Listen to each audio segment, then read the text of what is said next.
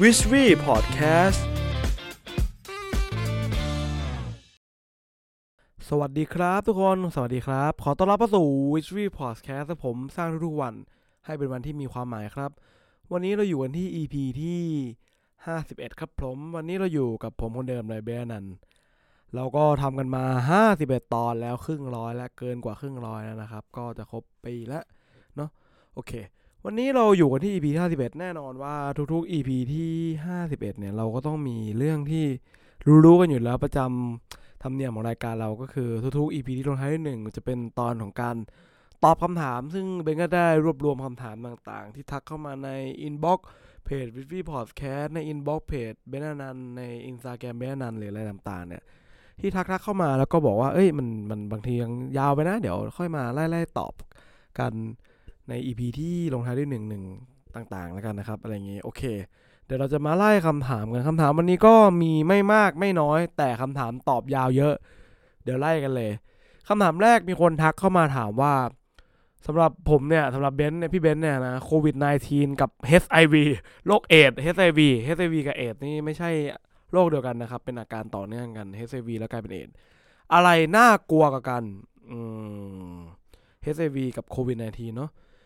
อันนี้สำหรับผมเนี่ยนะมันก็มีผลกระทบทั้ง2แบบนะคือน่ากลัวคนละแบบแล้วกันนะครับโควิด -19 เนี่ยมันก็ระบาดและแพร่ได้ค่อนข้างง่ายอย่างที่ทุกคนแล้วรวมถึงตัวผมเนี่ยกำลังเจอผลกระทบกันอยู่ในตอนนี้อย่างที่ผ่านมาทุกคนกำลังเจออยู่เนาะ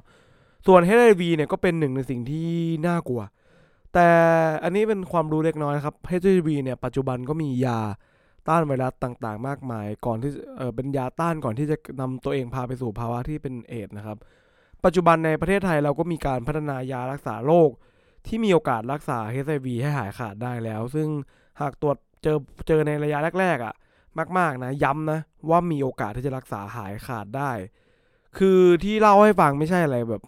ไม่ได้สนับสนุนให้เราไปมั่วหรือว่าอะไรอย่างนี้นะไม่ได้แบบไม่ต้องระวังนะแต่แบบก็เอาให้อยู่ในจุดที่คุณสบายใจดีกว่าแล้วกันนะครับอะไรวันนี้โอเคคำถามต่อไปมีคนถามว่าคุยยังไงให้ได้ใจผู้หญิงครับพี่เบนซ์ โอเคก็อันนี้มันจะออกนอกประเด็นรายการเราไปหน่อยผมขอให้ไปดูรายการไก่คุยกันนะครับลองพิมพ์ไปเลยใน YouTube Wishry Entertainment นะครับรายการที่ชื่อไก่คุยกันผมก็ไปจัดรายการอย่างนั้นด้วยจะเป็นรายการคอนเซปต์รายการเนี่ยก็เหมือนเอาประมาณแบบเอาเรื่องแบบปัญหาผู้ชายเอาเรื่องผู้ชายมาคุยกันเนาะเรื่องแบบเที่ยวพับเรื่องจีบสาวเรื่องแบบจีบสาวในแชทออนไลน์หรือเล่นสงกรานต์เล่นน้ำแบบคือเป็นคอนเทนต์ที่แบบมันดูสนุกอะแต่ความจริงคือแบบแอบใส่สาระไปคือดูเสร็จก็เหมือนแบบเป็นคู่มือมนุษย์ที่แบบใช้ชีวิตในวัยรุ่นได้ดีระดับหนึ่งแล้วกันแล้วก็เหมือนเอางานวิจัยมาแต่ว่ามาเล่าให้มันเฮฮาอะไรครับกับรายการไก่คุยกันใครสนใจอยากไปฟังรายการแบบเกรียนๆดูเพลินๆอะไรเงี้ยก็ดูได้ในช่อง Wishry Entertainment นะครับรายการไก่คุยกันโอเคขายของซะหน่อย โอเคคำถามต่อมาถามว่าทำยังไงให้แฟนสนใจอันนี้ลึกแล้วผมว่าก่อนจะถามว่าทำยังไงให้แฟนสนใจนั้นเราต้องถามตัวเองก่อนเลยว่าทำไมเราถึงแบบอยากที่จะให้เขาสนใจล่ะมันเกิดจากอะไรก่อนเกิดจากเรารู้สึกไม่มั่นคงในความสัมพันธ์หรือเปล่าเลยต้องรู้สึกว่าเขาเนี่ยนะต้องสนใจแล้วละมึงต้องสนใจกูหน่อยแล้วอะไรเงี้ยเราถึงรู้สึกว่าเรามั่นคงงงไหมคือเหมือนลองดูว่าจริงๆเราอยากให้เขาสนใจเพราะว่าเรารู้สึกตัวเองไม่มั่นคงในจุดที่เราเป็นหรือเปล่าว่าความสัมพันธ์อันนี้มันไม่เฮลตี้ลองถามลึกลงไปดูนะครับว่ามันจะเป็นยังไงอันนี้เบนเองก็แนะนำอะไรมากไม่ได้พูดตรงๆเลยเพราะว่าผมก็ไม่ได้เป็นเอ็กซ์เปิร์ทด้านนี้แล้วก็ไม่ได้เซียนมากต้องไปถามคนเซียนเรื่องนี้แล้วกันผมก็ไม่ได้เอ็กซ์เปิร์ทขนาดนั้นก็ขอบคุณที่ถามคำถามเข้ามาครับอันไหนผมตอบได้ผมก็ตอบเนาะคำถามต่อไปโอ้อันนี้มาแนวธุรกิจเลยฮะเขาบอกว่าในมุมมองของเจ้าของธุรกิจสำหรับพี่เบนแล้วเนี่ยการจะไล่พนักงานออกสัก1คนเนี่ยต้องคำนึงถึงอะไรบ้างคำถามนี้ดีครับชอบคำถามนี้ดีมากขอบคุณสำหรับคำถามนะครับคือมันต้องคิดก่อนมันต้องคำนึงหลายอย่างนะจริงการที่คุณจะปลดพนักงานหรือปลดคนในทีมคุณออกเนี่ยอย่างแรกเลยที่ต้องคำนึงเลยคือ การที่เราจะมันต้องคำนึงตั้งแต่ก่อนที่จะให้เขาออกแล้วแหละตั้งแต่เขามาทำงานแล้วสิ่งแรกที่ต้องคำนึงคือการดูว่าการสร้างสรรค์เนื้องานที่เขาได้สร้างไว้เนี่ยมันสร้างได้แบบเป็นยังไงบ้างหมายถึงว่าเขาทำผลงานอะไรไปได้บ้างยกตัวอย่างง่ายๆคือถ้าเราจ้างคนหนึ่งมาทำงานเนี่ยให้เงินเดือนเขาเลยเองเอาไปเลย100,000 บาทถามผมเบนนะถามผมว่าผมกล้าจ้างไหมผมบอกเลย1,000,000 บาทผมก็กล้าจ้างถ้าเขาสามารถผลิตงานของเขาได้มากกว่าปริมาณเงินเดือนที่เขาได้รับเข้าใจไหมแต่ถ้าเขาเงินเดือน10,000ให้แค่10,000ให้แค่9,000เนี่ยแต่ทำงานได้แค่5,000 บาทแบบเนี้ยก็ไม่สมควรจ้างครับเพราะคุณยิ่งจ้างไปบริษัทคุณก็ยิ่งขาดทุนคุณนึกออกปะเพราะงั้นเนี่ยสิ่งแรกที่จะต้องคำนึงถึงเลยนะมันก็คือความคุ้มค่าของเขาเนี่ยว่าอยู่ในองค์กรเนี่ยมันคุ้มหรือเปล่านี่คือสิ่งแรกที่ต้องแบบพิจารณาคนไหนไม่คุ้มเนี่ยก็จะต้องมีการปลดออกหรือว่าให้งานเพิ่มหรือว่าพัฒนาฝีมือให้เขาผลิตงานที่คุ้มค่ากับรายได้ที่เรารายจ่ายที่เราจ่ายให้เขาไปอย่างที่สองเลยก็คือเรื่องของข้อกฎหมายอันนี้หลายคนอาจจะนึกไม่ถึงอีกสิ่งหนึ่งที่ผมต้องคำนึงเลยก็คือเรื่องของข้อกฎหมายเพราะว่าสาเหตุอะไรที่เขาจะโดนเราปลดออกเนี่ยมันต้องดูก่อนว่ากฎหมายมันคุ้มครองลูกจ้างเนี่ยมันครอบคลุมตรงไหนบ้างแบบต้องแจ้งออกก่อน30 วันหรืออะไรเงี้ยแต่วันนี้ขออนุญาตไม่ลงลึกแล้วกันนะครับเพราะว่าเริ่มเลยเถิดแล้วมันเริ่มแบบหลุดไปแล้วเป็นธุรกิจแล้วเดี๋ยวไว้รายการอื่นเนาะก็คือเป็นเรื่องของข้อกฎหมายข้อที่สองอย่างสุดท้ายเลยอันนี้เป็นเรื่องของมุมมองแล้วว่าสาเหตุที่เราอยากจะให้เขาออกเนี่ยเพราะว่าอันนี้เขาถามมาว่าการคำนึงว่าจะให้พนักงานคนหนึ่งออกเนี่ยมันจะมีอะไรบ้างนะจะเป็นตอบว่าสาเหตุที่เราจะให้เขาออกให้เขาหยุดงานเนี่ย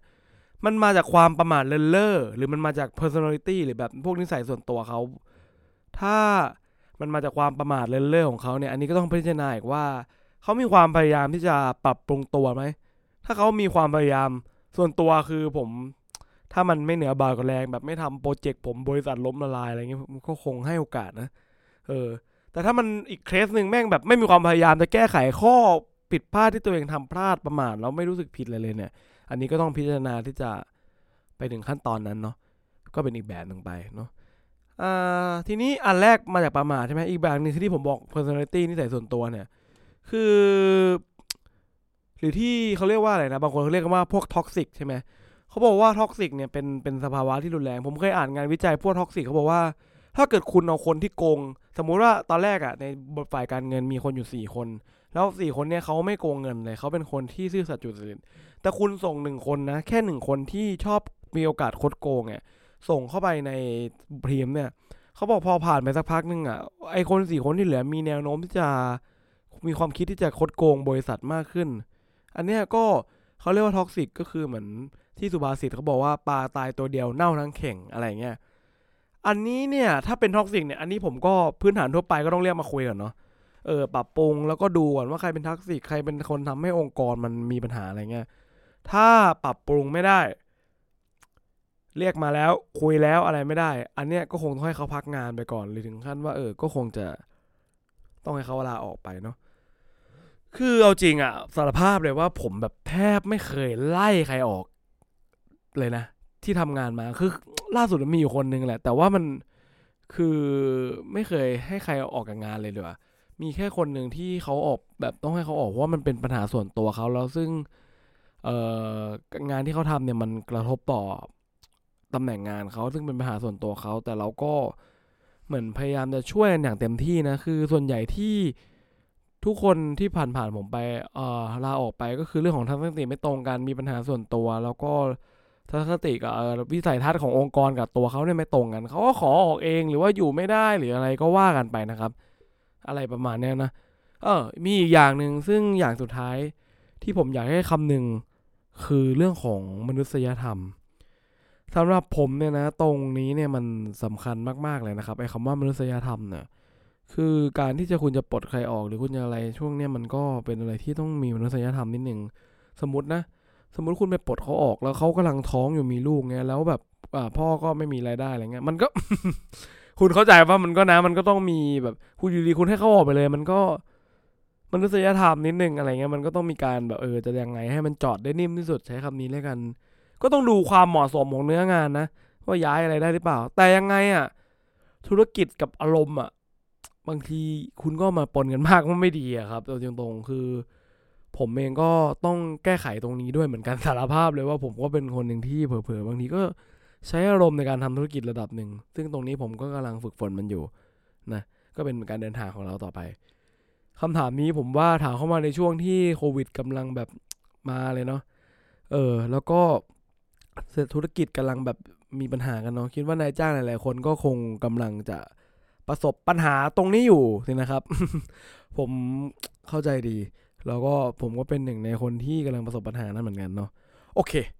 น่าจะประมาณนี้นะครับก็วันนี้คำถามไม่ค่อยมีโดนจิตวิทยาเท่าไหร่แต่ว่าก็ถามมาได้ก็อยากจะตอบอันไหนตอบได้ก็ตอบนะครับคือ